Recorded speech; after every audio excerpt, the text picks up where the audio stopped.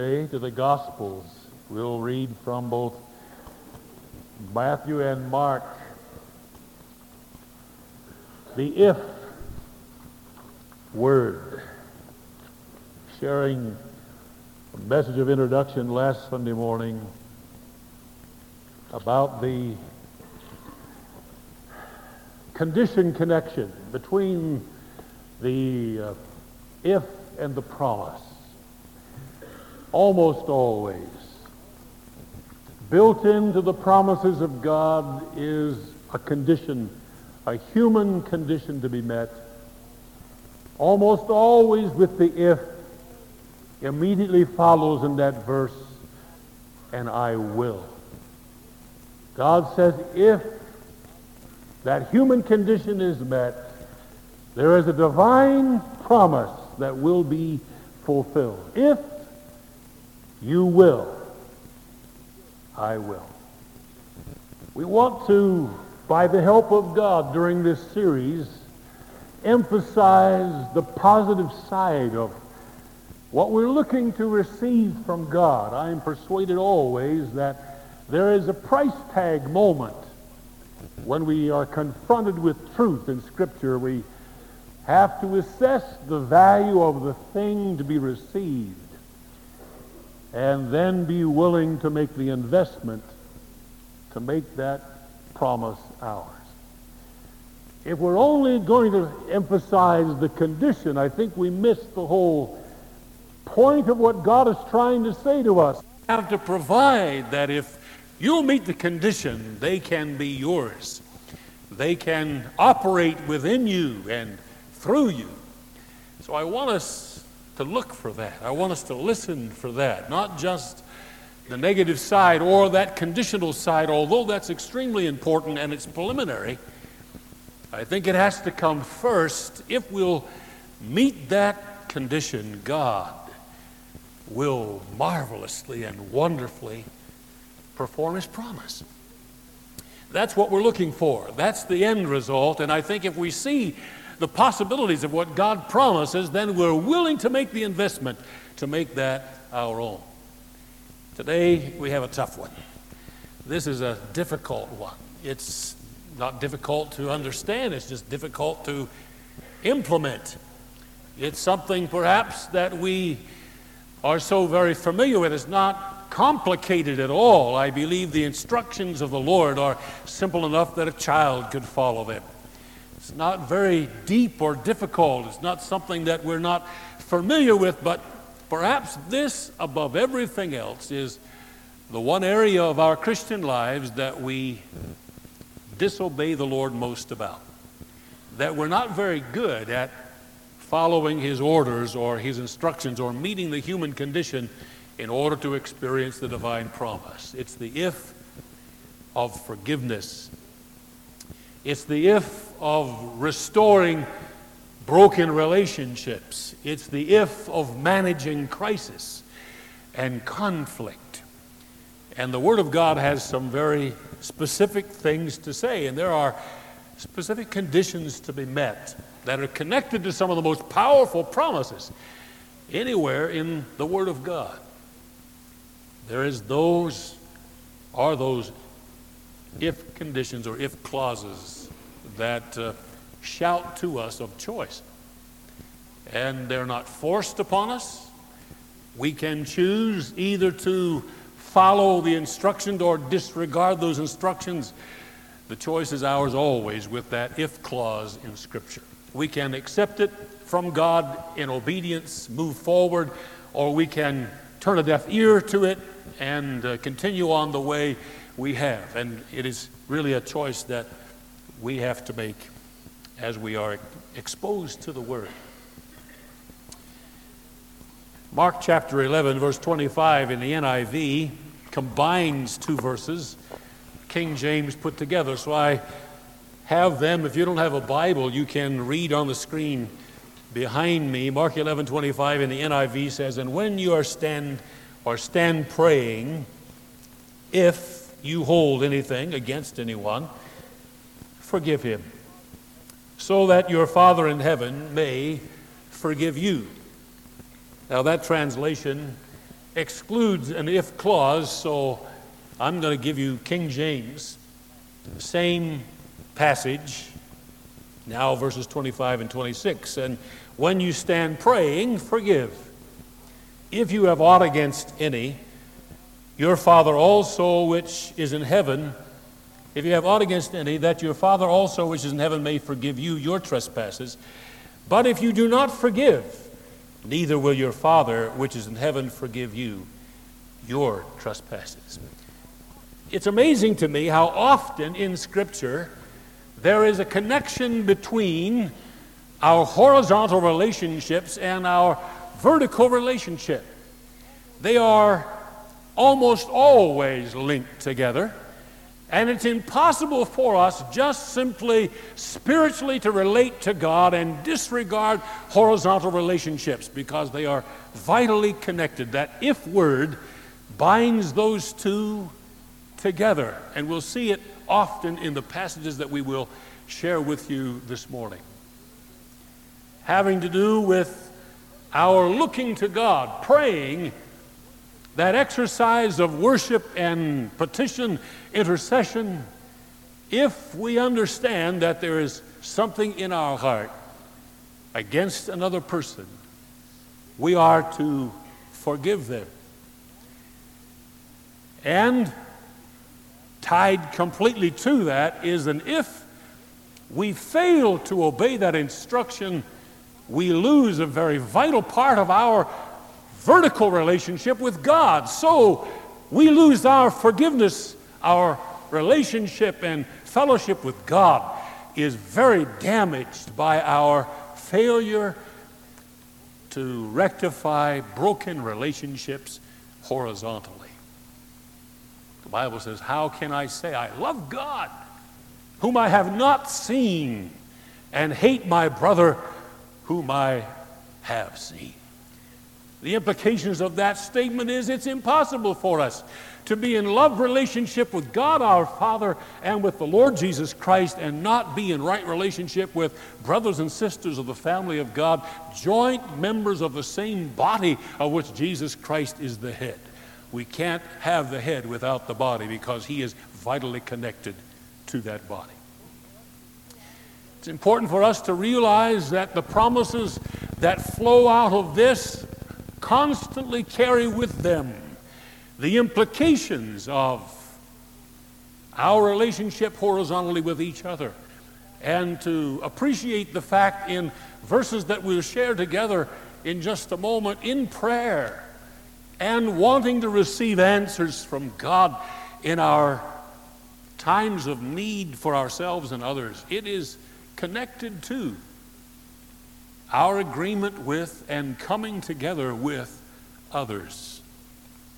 We love to quote that verse, where two or three come together in my name, there am I in the midst. And usually it's in the context of we've come from our homes, we've each gotten in our own cars and come to a common location and walked through the same foyer doors and into the same auditorium, and thinking in terms that that verse of Scripture means if we can get everybody in one room, then Jesus will show up. But as we examine the context of that Scripture, that is not a valid interpretation of that verse of Scripture. The implication of bringing people together is strongly suggested that they have come apart. And those people who have come apart need to come together. How many know that you can come into the same room and not be together?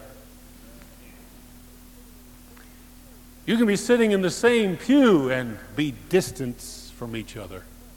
So it's not in one place. He's not saying just because you get people physically in a congregation together, two or three or more people coming together physically, that Jesus is going to show up. The presence of God is vitally linked to those people who have come apart that get back together. Then he'll show up. Then the presence of God, which we vitally need and earnestly covet and desire, he'll come when we are not only in one place but in one accord. In the second chapter of the book of Acts, when the early church came together waiting on God, they were in one place and one accord, and the rushing mighty wind from heaven filled the place where they were sitting, and cloven tongues like fire descended upon them, and they were all filled with the Holy Ghost. They were in not only one place, but they were in one accord. It's tremendously important this morning that we come together. Only if we want His presence. Only if we want His presence. If His presence is worth it, we'll make the investment.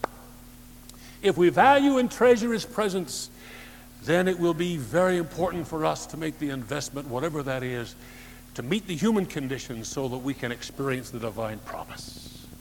That's it. Now let's go back just for a moment to the first verses that I quoted there or read to you from Matthew 11:25. And it's important for us to know the how-to of the healing of broken relationships. When you stand praying, if you hold anything against anyone, you forgive them. Now, in the verses we'll look at later, it'll say you go to them. How do you know when to go, when not to go? Let me illustrate this. If I have something in my heart, when I stand praying and the Holy Spirit causes me to be aware of and acknowledge that I have something in my heart, then I am instructed by Jesus to do what? Forgive them. It's only in my heart. No one else knows except me and God, and so I simply square that with Him while I'm standing and praying. I can ask Him to please forgive me and wash it from my soul. It's not necessary. You see, if I have something against Mark Dean, God forbid, how could you? Look at this face. Could anybody have anything? Could you possibly not love this man? I mean, how could you have anything in your heart? But if I should, and he doesn't know it, and I feel like the way to correct this is I've got to go and say, Mark, you know what? I need to ask you to forgive me because I haven't liked you. I just haven't liked you, Mark. I don't like the way you tie your tie. I don't like the way you comb your hair. I just haven't liked you, and you need to forgive me. What have I done? Have I corrected the problem? I've created a problem. If it was in just my heart and he didn't know it was there, then I just simply...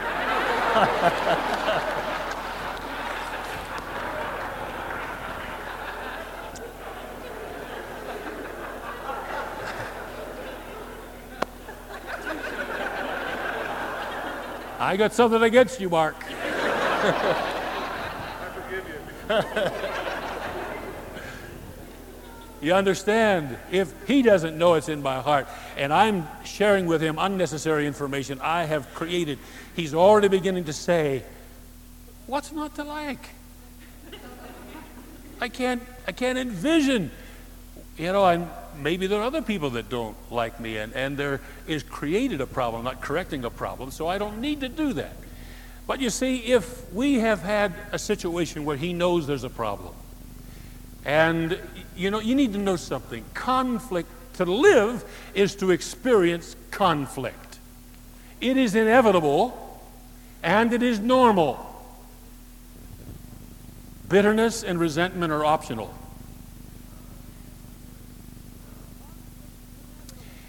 Conflict is inevitable.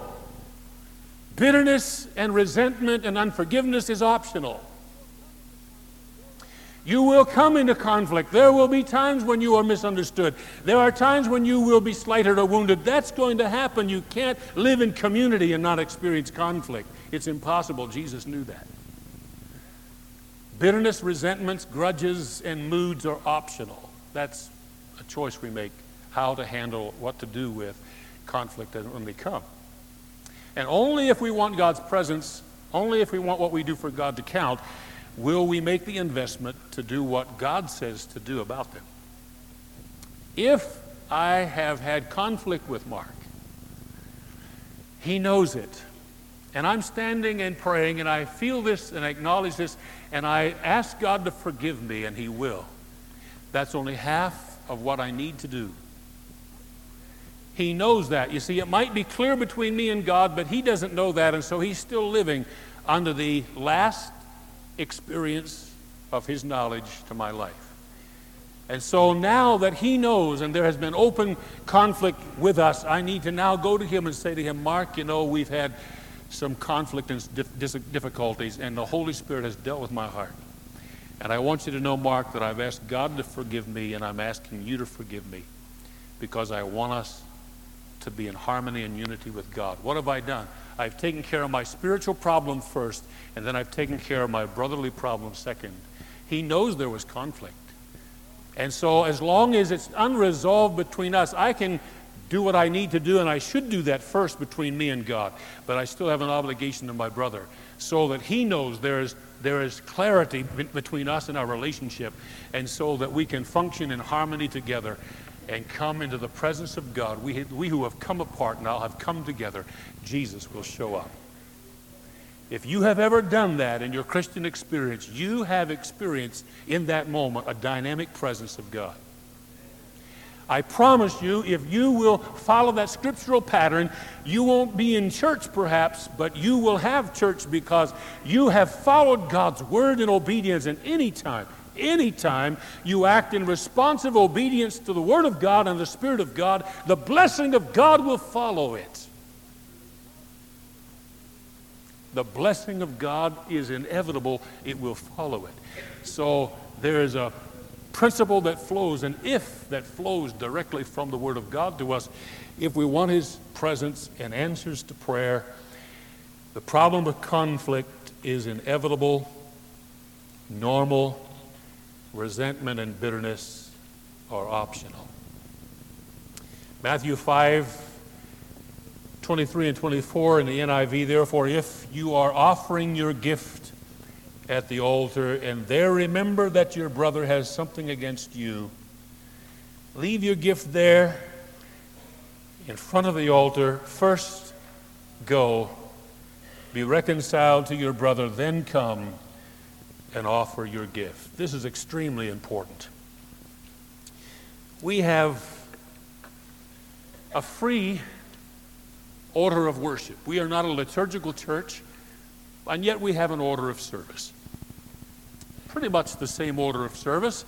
And the reason we do what we do is because we feel like we've extracted from the Scriptures principles that are important when we come together. Enter His gates with thanksgiving, His courts with praise. Come before His presence with singing. So we do that. We begin the service that way because that is a call to worship that comes to us right out of the Scriptures. And then he says that we are to, on the first day of the week, lay in store as God has prospered us. So we receive an offering that during the service because that comes right out of the Scriptures. The Bible says, clap your hands, all ye people, shout unto God with the voice of triumph. And so we worship Him by clapping our hands. I would that all men everywhere would worship Him, raising up holy hands without wrath and doubting. And so we do that. It comes right out of the Scriptures. It's not just some idea or some traditional thing that someone thought might be a nice idea, but we do that because the Scripture instructs us to do that. And so there is an order to what we're doing, and we have extracted from the Scriptures those principles that we feel are necessary for us entering corporately to worship God. If Jesus were to write our order of worship, what would He put first? I think I know. I think He tells us. He said, when you come to offer your gift, whatever that gift might be, first order of service. If there's something in our heart against our brother or our brother against us, leave your gift. First go, then come after you have been reconciled. Why would that be primary? Why would that be chronologically first and in the order of importance first? Because, let me give you a principle.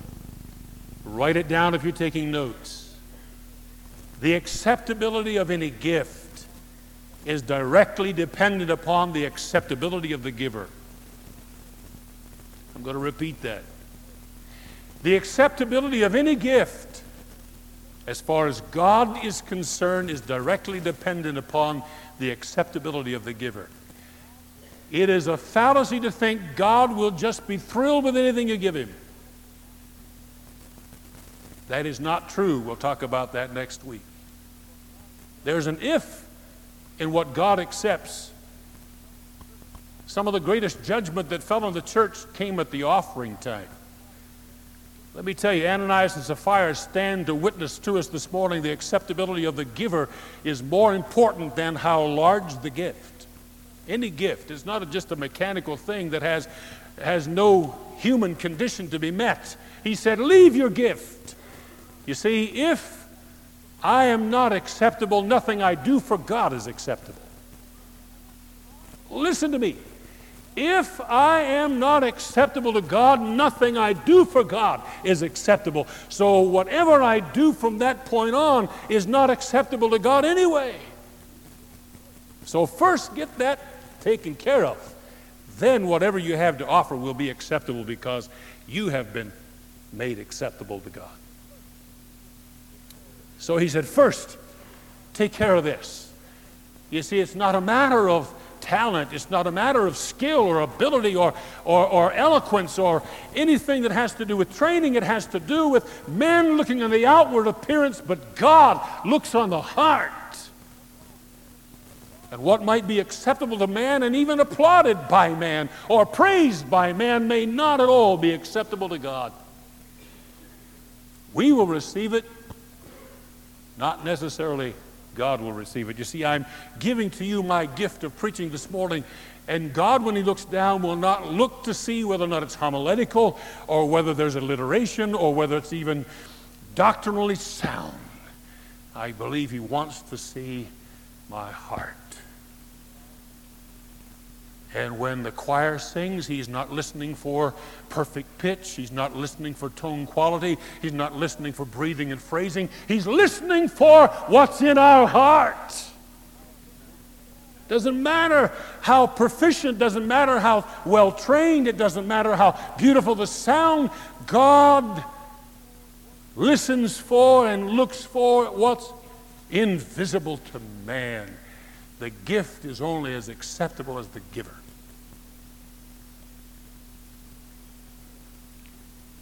If you have a gift to give, don't even give it. Don't give it until you get this straight. If you have a gift to give, leave it at the altar. Go, be reconciled, then come and offer your gift. Why? Because the gift is only acceptable when the giver is acceptable.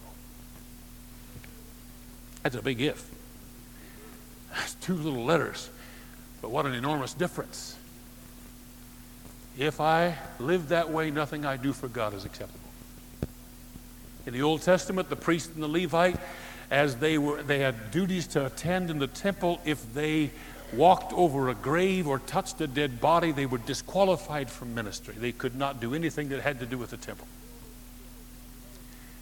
Until they went through a very strict rite of purification, they couldn't do anything in the temple. They were forbidden to minister. Why? Because they didn't have the skill? Somehow they'd lost their ability? Didn't have the talent? No, because they were unclean. And until that rite of purification had taken place, they had no way to make an acceptable offering to God.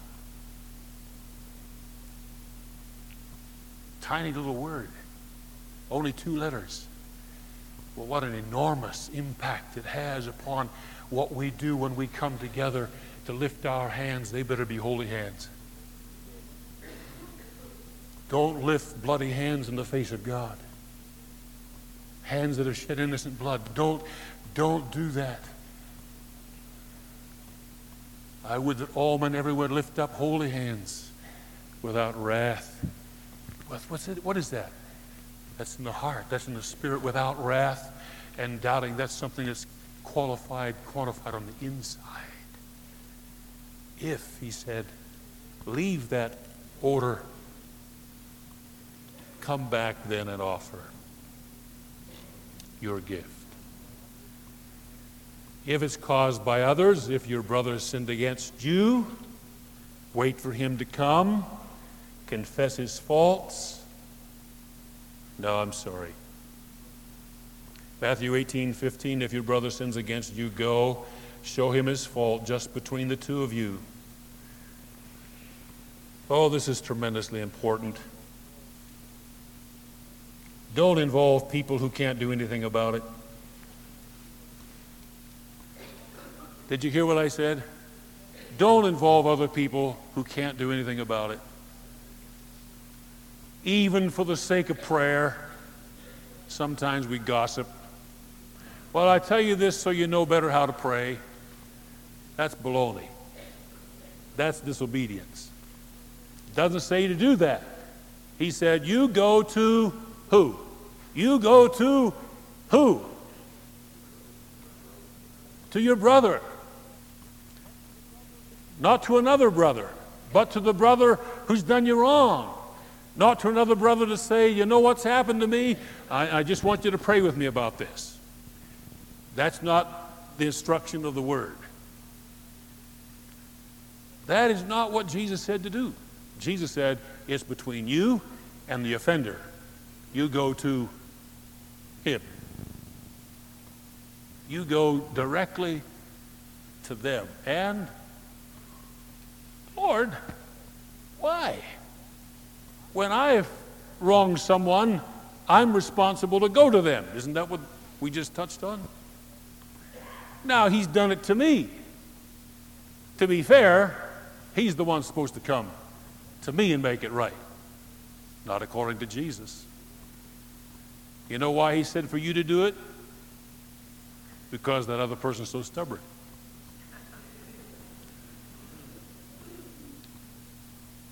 No, he says, you take ownership.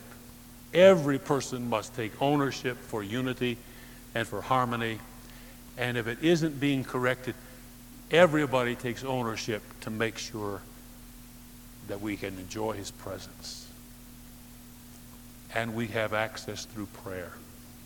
And the promises that flow out of harmony and unity and oneness of mind and of heart can happen. So he said, you go to that person.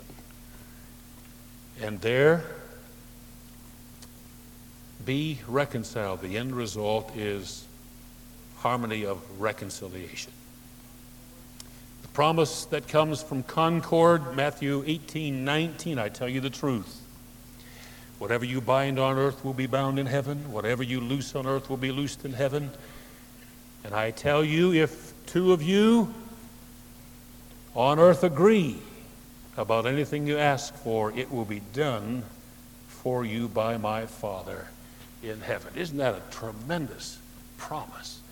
And we like to quote that. We like to quote that. We like the authority of that, the binding of the enemy and the loosing of our friends from the enemy's hold. We want that authority. We want that power. But you need to understand that in the context of Matthew 18 has to do with conflict management. It's not in a different setting or a different context. It's right in the flow of everything we've been talking about. The agreement that comes is as a result of people who have been in disagreement and coming together in relationship to people who have come apart. That's the whole context. So he's saying now, if people who have been in disagreement will come together in agreement, the power and the authority of God, you just can't pick up that verse and start wheeling it around as though it belongs to you without condition. There are human conditions to be met. I believe in binding and loosing. I believe that these signs shall follow them that believe. They shall cast out devils in my name. I believe that there's power and authority in the name of Jesus. But that power that's coming vertically is very much tied to my horizontal relationships with the body of Christ. Oh, that God would once and for all heal our sin, of discrimination and prejudice in the body of Christ, and that we would become one in the bonds of love. That in the church there is neither bond nor free, black or white, male or female, Jew or Greek. Oh, that God would help us to see, appreciate, and thank God for the differences, but in agreement together enjoy His presence. Oh, if there's anything that God hates, it is bigotry. And wherever we need to repent this morning, I pray you won't leave this place until you do. Say, God, wash it out of my soul. Wash it away. It's so unlike God. Oh, that the Lord would perform some miracles this morning. I don't believe we could hold what God would do if we'll come together, if we'll agree. To agree. We'll lose some things. We're going to bind some things. We can get together, church. We can experience the authority of God. And I believe the power and authority that has been missing in the body of Christ has not so much to do between our connection with Him, but our connection with one another. And the unity and the harmony that is absolutely preliminary to any of the promises that flow out of that from God.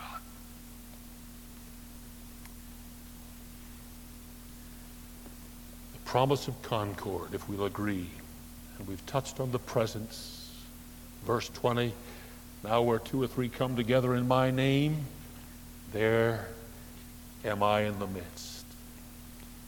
Coming together strongly implies that they have come apart. Strongly implies that we've come apart. Wow. I'm just going to read the parable to you. If your Bible's open to Matthew 18, Jesus said the words that He speaks, they are spirit and they are truth and they are life. Verse 21, then Peter came to Jesus and said, Lord, how many times shall I forgive my brother when he sins against me? Up to 7 times, that was the legal limit. Jesus said, under grace, not 7 times, but 77 times. King James says 70 times 7. That's the greater amount, and that's the one I hold to. I said in the early service, I switch translations depending on which one agrees with me.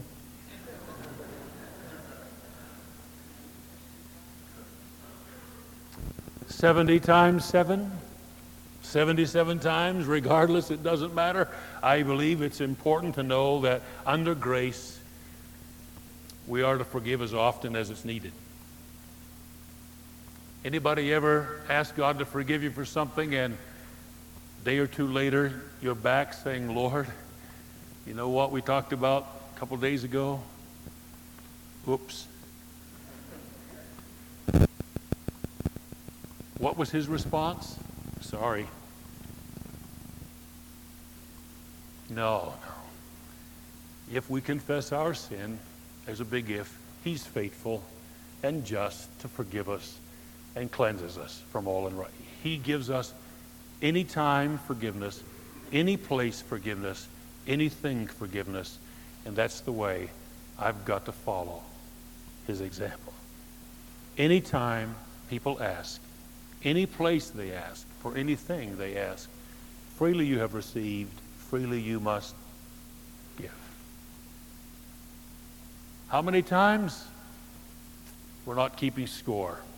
As often as we need to, because that's how often He has extended grace to us. Therefore the kingdom of heaven is like a king who wanted to settle accounts with the servant, and as he began to settle, a man who owed him 10,000 talents, or several $1,000,000, was brought to him.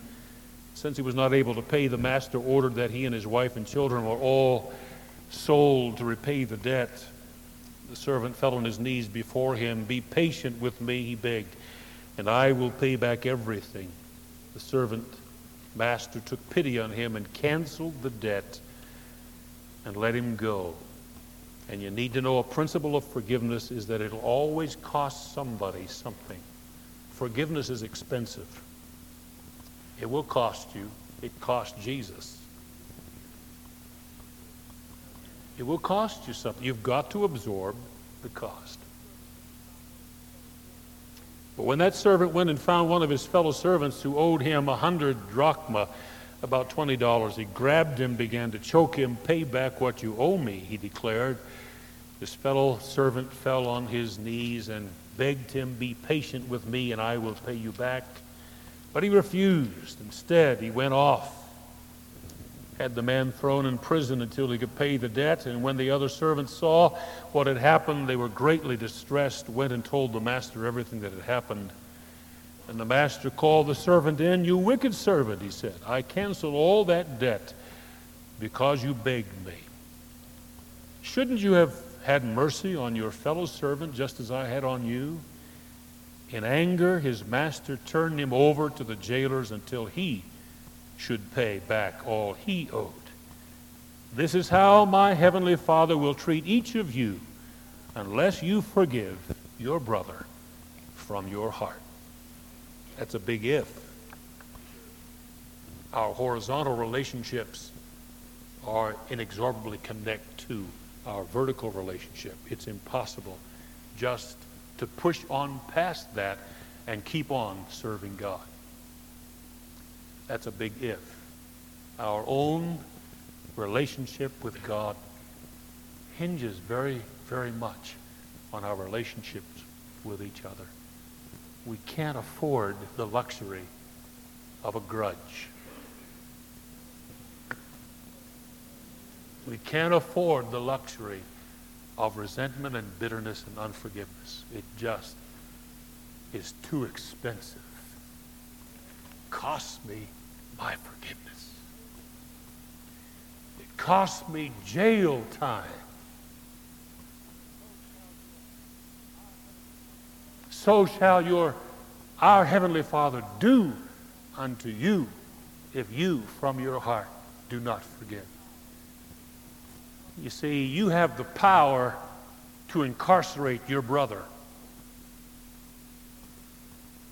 by an unforgiving spirit. There's nothing that he can do. He is in prison, debtor's prison. And when God puts you in jail, there's not a whole lot you can do for anybody or for God from that place. Oh, this morning, he's got the keys to the jail. He's got the keys to the prison. It's called forgiveness. Let it go. Let the joy come. Let the peace come. Let the fellowship come. Let the presence come. Let the authority come.